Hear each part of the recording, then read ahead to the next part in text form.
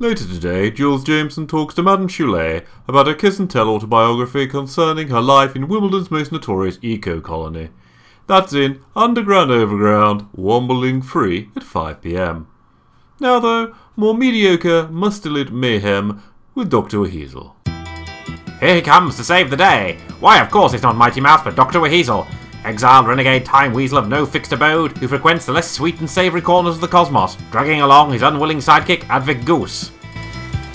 Last time, the Weasleys landed on the seemingly idyllic cod medieval planet of Radar 7, where an amateur dramatics performance led to Advic being taken hostage by the shadowy Overlord, leaving Dr. Weasel to once more pick up the pieces. Okay, Alex, where's this Overlord's gaff then? I think it's high time he met my little time weasel fists of fury. He lies yonder in the tower in the centre of our town. But surely you cannot be thinking of attempting to assault him. Our gracious Overlord is all-powerful. Why, the heavens themselves revolve at his very command. Seriously? Wow, he sounds splendid. Perhaps I just ought to rest a little while and watch your play. Oh, I do love the Overlord. That's the spirit. Let his ever-present will settle over your own.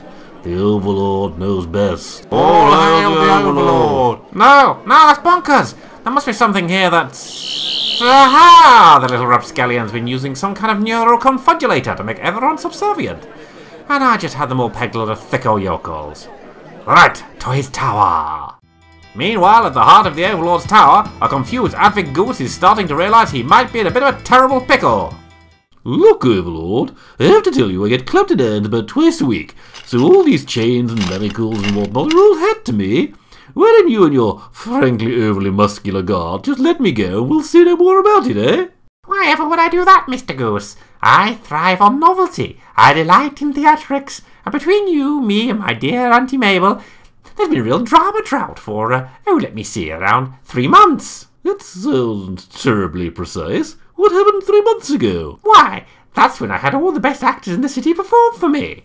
It doesn't sound too bad. Perform for me until they dropped. Oh, yes. Oh, it was marvellous. Gave me such giggles, and all I had left were those amateur theatrical types who can't so much act, but they can bellow. Right. Now, this might be a stupid question, but why did they do that?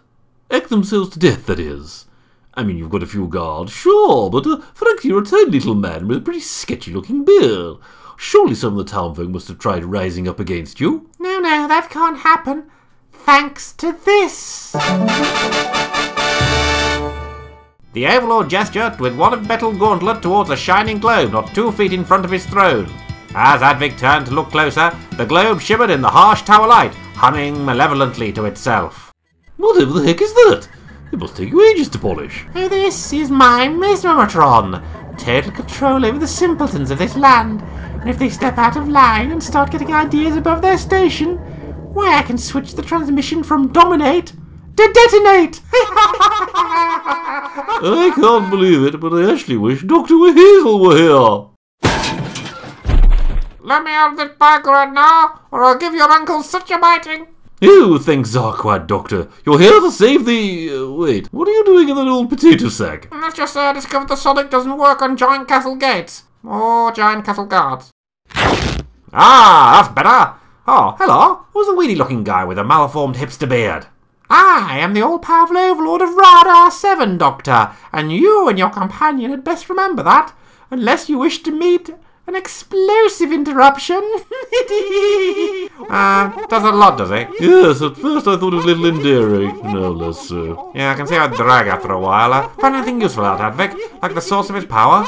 It's over there. What? Behind the shiny sphere thing? No, Doctor. That's it right there. Never! That's a floor tile. Oh, honestly, for a hyper-evolved Ermine, you can be so thick at times. It is that globe. He calls it his Mesmeratron. His Memo-Matron? Advic, is he going to threaten us with an unexpected Kenneth Williams impression? Oh, the horror! The horror! Oh, I love when you two banter. You could entertain me for weeks like that, arguing over nothing. It just tickles me pink. Which is lucky, because your skin looks a bit too green and scaly for my liking. But enough foolish foreplay. I think it's time for you both to feel the full power of my Mesmeratron. I don't know how you were able to escape it earlier, Doctor, but this time you won't be so lucky. Resist it, Advic. Imagine a wall. In your head! Keep your thoughts inside! I'm trying, but won't that make us explode? That's a risk we're just going to have to take! Oh no. You non-radarian brains must operate on a different frequency. Darn it all to heck in a sock drawer. I'm going to have to order replacement parts, and you know how long they take to get here in Donkey Express? Ages! That's how long! I'm so cross with you, I'm going to... Let us go with a pat on the back and a hearty handshake. Oh no, my dear doctor, far from it. I'm going to make your life's ambition come true. What? Me? And Taylor Swift? Or an all-you-could-eat egg buffet? Well, yeah, you shouldn't have. I haven't got you anything. Oh, no, doctor. I'm going to put you on the stage and make you a star. No! Will Advic and the Doctor be able to act their way out of this precarious predicament on the planet of the perilous pantomime?